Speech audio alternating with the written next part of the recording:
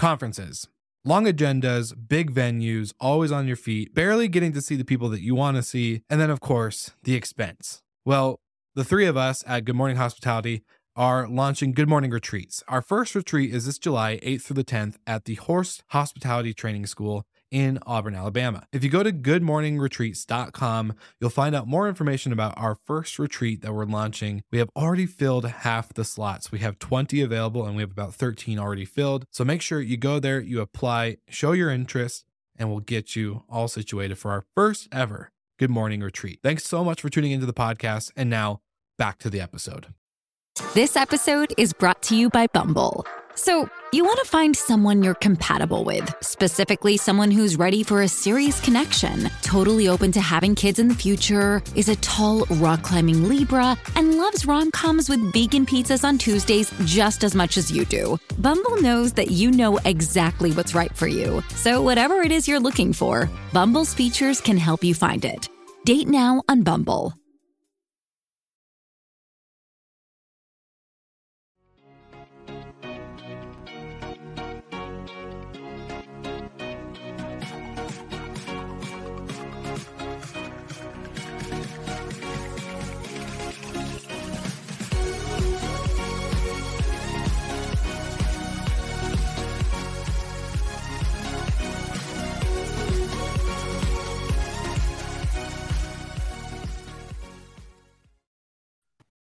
This episode is brought to you by Reese's Peanut Butter Cups. In breaking news, leading scientists worldwide are conducting experiments to determine if Reese's Peanut Butter Cups are the perfect combination of peanut butter and chocolate. However, it appears the study was inconclusive, as the scientists couldn't help but eat all the Reese's. Because when you want something sweet, you can't do better than Reese's. Find Reese's now at a store near you. Good morning. Happy Monday. We're a man down today, but some might say we're a man up. Yeah, some might say. But yeah, happy Memorial Day. Normally, I would actually, no, I'm going to take that back. Definitely taking the day off after this show, but still always good to see your beautiful face on a Monday morning. Yeah, likewise, this episode goes out to all of our British fans still listening. Yeah, we actually do have a strong audience in the UK, which is surprising, but not surprising based off of you and Ross. I'm like, okay, makes sense. So shout out to all of our UK listeners. But yeah, exciting episode. I think is going to be very interesting going into the economics that we're kind of in right now of travel and, of course, inflation and everything else. But dude, last week was really good. We had a really good guest. So anyone listening to this episode right now should definitely go back a week, listen to the episode with Hector Hughes, who is one of the co-founders of Unplugged out in London or somewhere out there. You met him in person, so I'll let you take that part. Yeah. London. What's up, Hector? I love it. Well, yeah, so good episode. It was a good reminder, I think, throughout the week. Now, this week, jumping into, of course, like all these topics that are commonly talked about on the show. But Michael, your background's different this week. So where are you at? Where are you at these days? I'm in North Carolina at the moment. Had a family wedding last weekend and have another family wedding next weekend, also in North Carolina. So just staying up here for the week because an 8-hour drive with a 3-year-old is not something we want to do multiple times in a week. Yeah. No, thank you. Sounds horrible. But shout out to Ollie because we like Ollie. That's a boy. And shout out to Steve Turk, Biscayne Coffee. Yes, I was just getting to that. You're ahead of it. I love it. You too. Well, this episode is brought to you by our friends at Biscayne Coffee, based out in Miami. Shout out to Steve Turk, like you said, for hooking us up with some awesome coffee that has an awesome cause behind it. So not only do you get 10% off if you use our code Good Morning, but 10% also gets donated to nonprofit organizations that are there helping keep the Biscayne Bay clean and keeping the wildlife sustainable there. It's a really good mission, and just proud to support it with a good cup of coffee every Monday. So can't complain. Well, better way to wake up. Seriously, with not Folgers in your cup, it's Biscayne. Hi, Julie. Julie, you're in Julie Atlanta, George. my hometown. She is. I happen to not be there, so sorry we missed you this week. Tell Ruben and everyone we say hi. And I saw that while you're in Atlanta, you guys maybe had a Hospitable Host launch party, which is awesome. So if you haven't heard of the Hospitable Host book, it's a book with like I wouldn't say hundreds, but I would say a lot of authors that have all written their own chapter based on how they got into the short-term rental industry, how hospitality has impacted their life, and they just get to share awesome stories. So really good book. HFM is proud to be a sponsor of the book. And again, shout out to Julie George and everyone that's co-authored with her on that. All right, enough with the shout outs today, man. We just got a bunch of fans to shout out to, a lot of people that we love and show love to. But I think it's time for What's with the Noise. Are you ready for some noise making, Mr. Michael Golden? Let's do it. What's out there? Let's do it.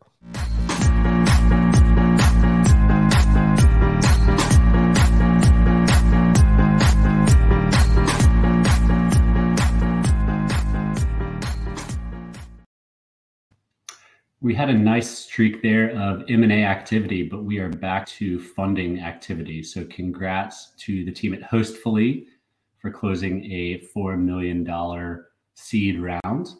And also congrats to the team at Ease for closing a $1.1 million seed round.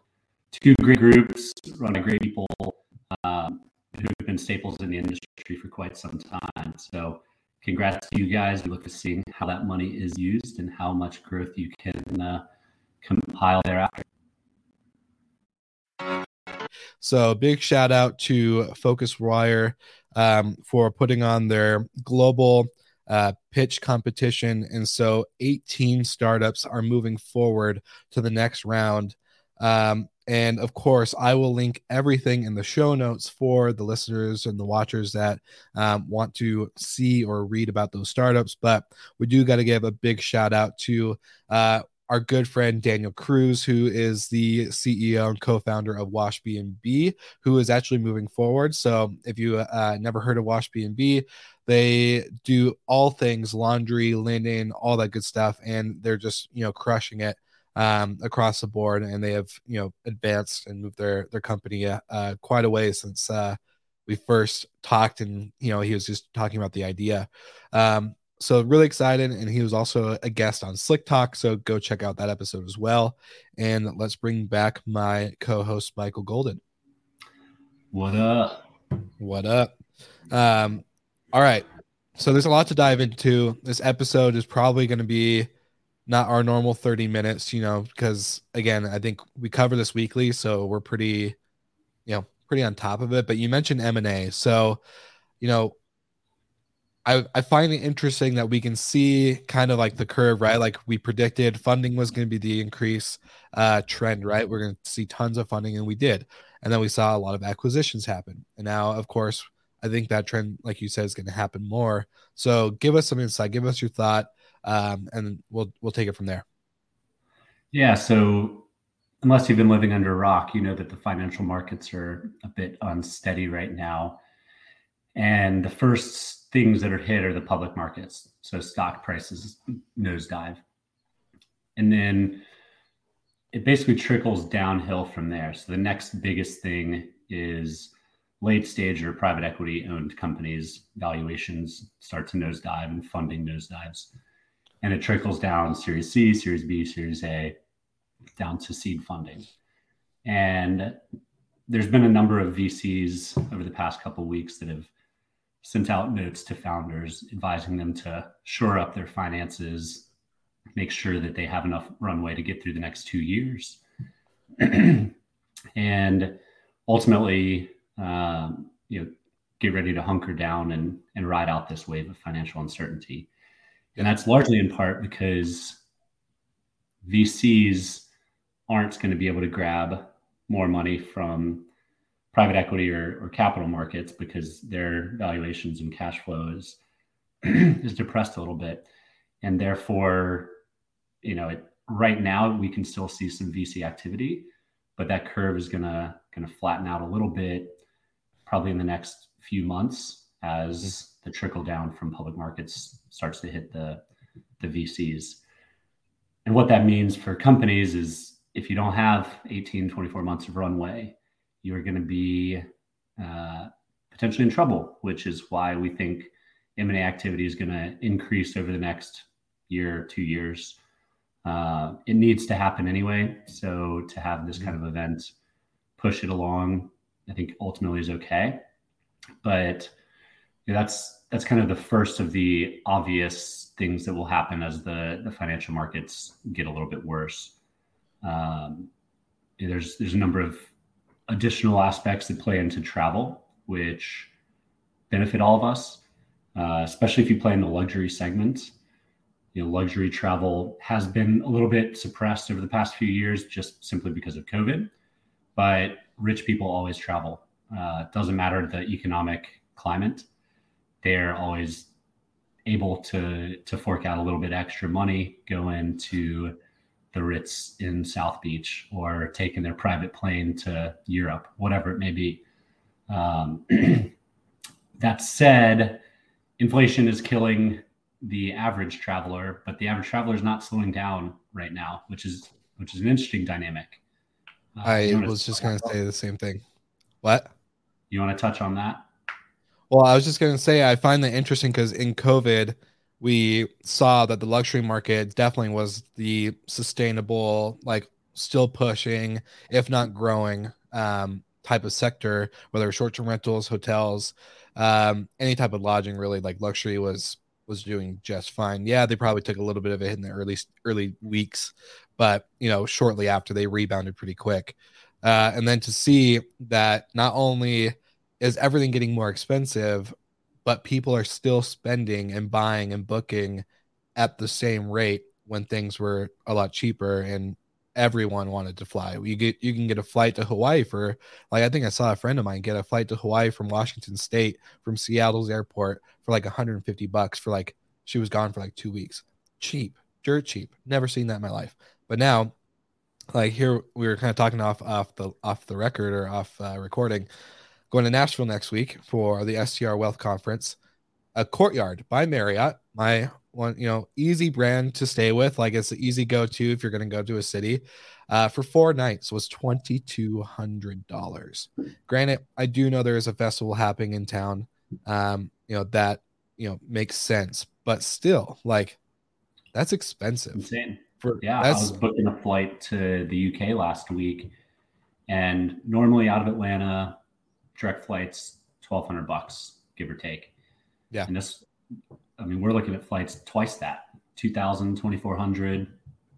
It's insane. It's crazy. Yeah. So that's a blend of inflation plus demand plus gas prices, which equals a challenging combo for the business traveler who has a budget, or the family travel who has a budget. But again, that's the kind of stuff that doesn't really affect luxury. They're still flying, probably still flying in first class. And we probably won't feel it this summer because people have been able to save up the past 2 years dreaming of that European vacation. Yeah. But come this fall and next summer, should the economic markets be similar or continue on the path they're on, it might be a pretty heavy hit for years coming. Well, and so I kind of want to touch on kind of something you said about the M&A stuff, because for me, so HFM is not a funded company. We're a bootstrapped, cash flow business, to where, I always think about, cash flow being king, right? Like, if we don't have cash flow, what are we doing? And positive cash flow, not just like any cash. So for a VC company or a VC to put in tons of capital, right? Let's say they do 10 million. So that 10 million is supposed to, power growth, do all the stuff that, we talk about on the show all the time. So if VCs are telling their companies kind of like, hey, make sure you have enough cash flow or enough cash to get you through the next 12 to 24 months, yada yada yada, whatever that may be. Why would M&A still continue? Doesn't that take up a lot of cash? That's what I want it. Like if M&A, like I could see that being the trend, but would that only be with the big companies? Like let's say you'll see profitable companies or companies with war chests able to purchase other companies at discounts because they're out of cash. And the whole runway, like a VC gives you money because you're not going to be profitable until whatever time horizon that's generally agreed upon. So if you get 10 million in funding, they expect you to spend 10 million, and typically at the 2-year horizon, you're going to start being profitable. And if there's not that clear path, then that's when founders really need to reel it back in. But you'll see companies that raised a year or 2 years ago, they're kind of towards that tail end. They might have a lot more trouble raising funds this time around than last time around. And the valuations might nosedive because they're going to have to shed some people, shed some spend, shed the burn, and ultimately might come up for sale. Instead of a valuation of 50 million, they might come up for sale for 10 million. It's better than going completely bust. So there's likely to be a number of fire sales where people just kind of run out of capital. And a lot of that depends on your existing investors. If they have money set aside to reinvest in you to get you through hard times, that happened a bunch during COVID as investors came in and pushed, basically gave a lifeline out to a lot of their portfolio companies that were doing well to make sure they'd see it through. But there were a lot of companies that still went bust during COVID. I mean, we saw a number of Stay Alfred, Domio, some big ones who raised a ton of money, but their path to profitability just wasn't there, and their investors weren't willing to continue to bet on that horse. Yeah. So I guess like from my perspective or point of view, what is, obviously we can't predict it, right? Like we make a lot of predictions on the show where we're like, oh, we're going to predict this is going to be the biggest thing. A lot of it will. We've been able to predict. We're pretty good. I'm not going to lie. But we can't predict when this like big downturn is going to happen, right? Like we can't say like, all right, guys, in the next month, get ready, hold on to all of your cash, start being lean, operate lean, blah, blah, blah. Because we just can't predict that kind of cause. But what's the threshold? When does this bubble? Well, we don't have to predict it. People way smarter than us at these mega VC funds are already saying it. So when the stock markets are now, whatever, 20, 30, 40% down from their highs, VCs feel it because they're not able to raise their next round, which means it's harder for early stage companies to raise their next round. We're not there quite yet. I mean, as we just saw in What's With the Noise, there's still companies getting early stage funding. I can attest to that ourselves. There's still people out there willing to invest, and there might be even more appetite at this moment to get out of the capital markets and into high risk, high reward, especially with inflation the way it is. But I mean, it's here, it's coming. There's nothing that's saying that stock market's going to turn around tomorrow and go through the roof. So it's survive and advance. And right now, the red lights aren't totally flashing. So that's good. And maybe we can avoid that. But if it does get to that point, ultimately people always still travel. They just might not take as far of a vacation. They might be a little bit closer. It might look more like COVID trips. I know people aren't getting the rates they were getting last summer, this summer. They're still booking like crazy and getting good rates, but it's not absolutely insane madness like it was last year. And I think the rates will continue to come down. So people that bought their house at the all-time highs, expecting ADRs to remain, it's gonna be a tough slog. But I think ultimately resetting the market's not a bad thing. It got a little crazy there for a minute. And,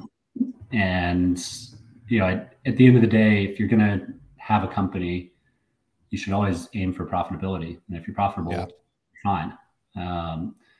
You have to go from 0 to 1, and it takes money to do that. But at the end of the day, if again, you don't have to sell your business. You don't have to lay people off. None of that, as long as you're profitable. So Yeah. Shout out Simon Lehman. It's all about profitability, right? Yeah. I'm going to say Simon's business is going to be doing really good with all this M&A activity. But no, that's really good points. And I just find it very interesting though. Like, I think the human behavior behind the current booking rates that we're seeing, right? Like, people really did miss out on a lot of life events, memories, trips, vacation, whatever it may be, with the early, COVID days, like we keep talking about, 2020, 2021 even. And it's just funny, like they're willing to spend whatever it takes to make it happen. And granted, like sometimes there's like you have no choice. Like you got to go to this conference, you got to go to this place. Everything's expensive. You're going to just have to pick and be willing to sacrifice what you're going to give up. And so I found it, interesting just because it's like, I don't know if you've seen the like Steve Harvey like video where he's talking about like fly first class, do it once, and you'll never go back, and get that extra room, and you get the drinks or the meal.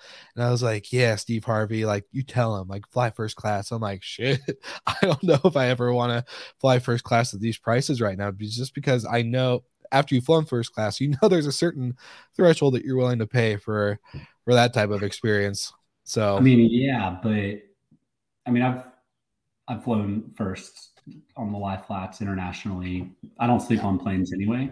So to pay like 4 times as much, I'd rather take 4 trips back and forth than maybe get an hour of sleep max. Like, yeah.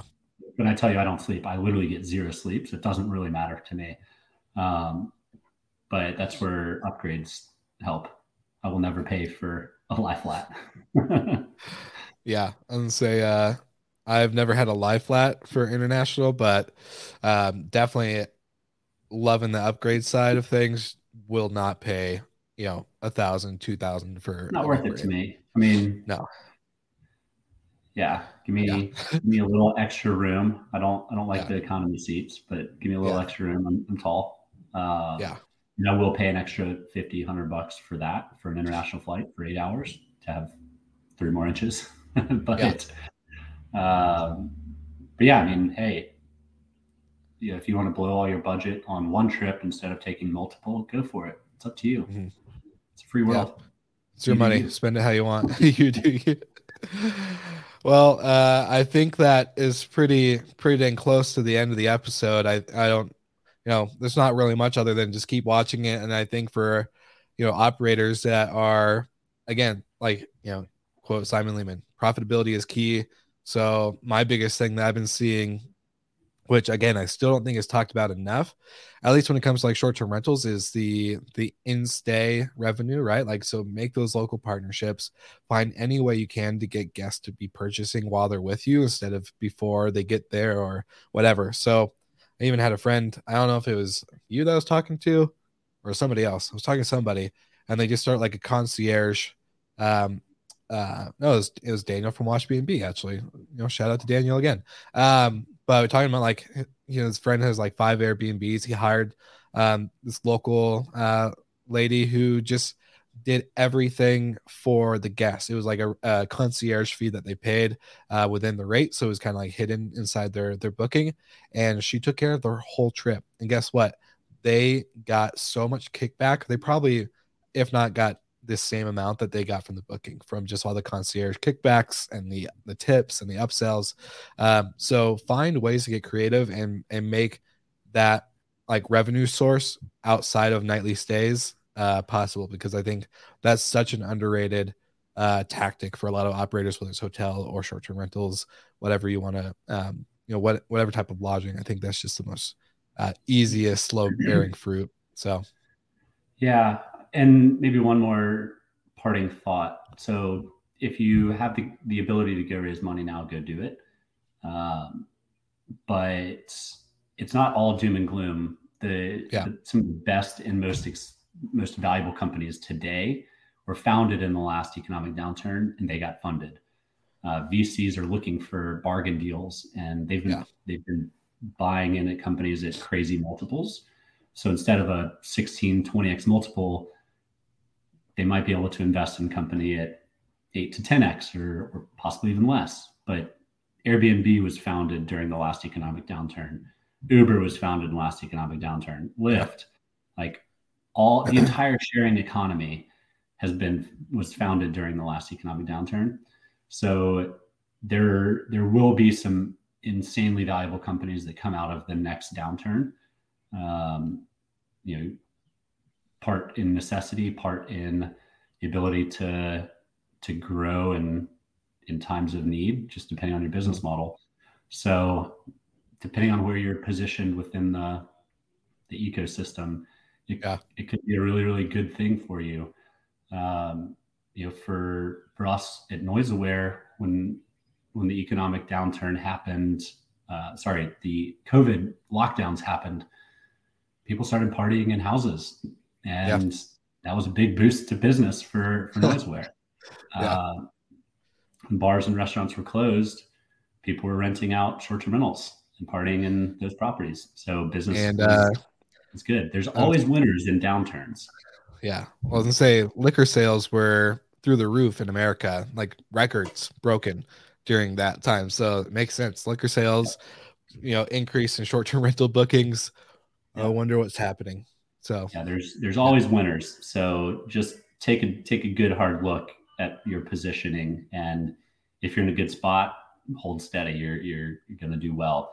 If you're not, shore up those finances and make sure you can get through the next couple of years. But that's all. I mean, it's not rocket science, but it is just something to be aware of and to keep an eye on. And there is still money out there to go grab if you need it, or if you want to make sure you're steady for a while. There will be trade-offs on it, but that's all right. It's better to have a less valuable thing that still exists than something that doesn't still exist. Preach. I love it. Well, before we end this episode, do have to give another shout out. I know it's like we should just title this episode shout outs to all our friends, but Mike Sjogren, Bill Faith, Julie George, Ruben Kenya, Rachel Gattensburg, like all these people, Noble Crawford, amazing STR operators, educators, and they're hosting the STR Wealth Conference here in Nashville, June 6th to the 8th. And I will be there in person, meeting with tons of our friends and podcasters and sponsors, and of course, operators like yourselves. So definitely worth going to. Jeff, hell yeah, good advice. Good advice, Michael. Good job. But yeah, very excited for that conference. And for anyone who's going to be there, if you're going to be there, hit me up on LinkedIn and we'll make sure to grab a drink. But for now, I think that's it, my friend. I'll let you enjoy the time with the family, and we'll see everyone again next week.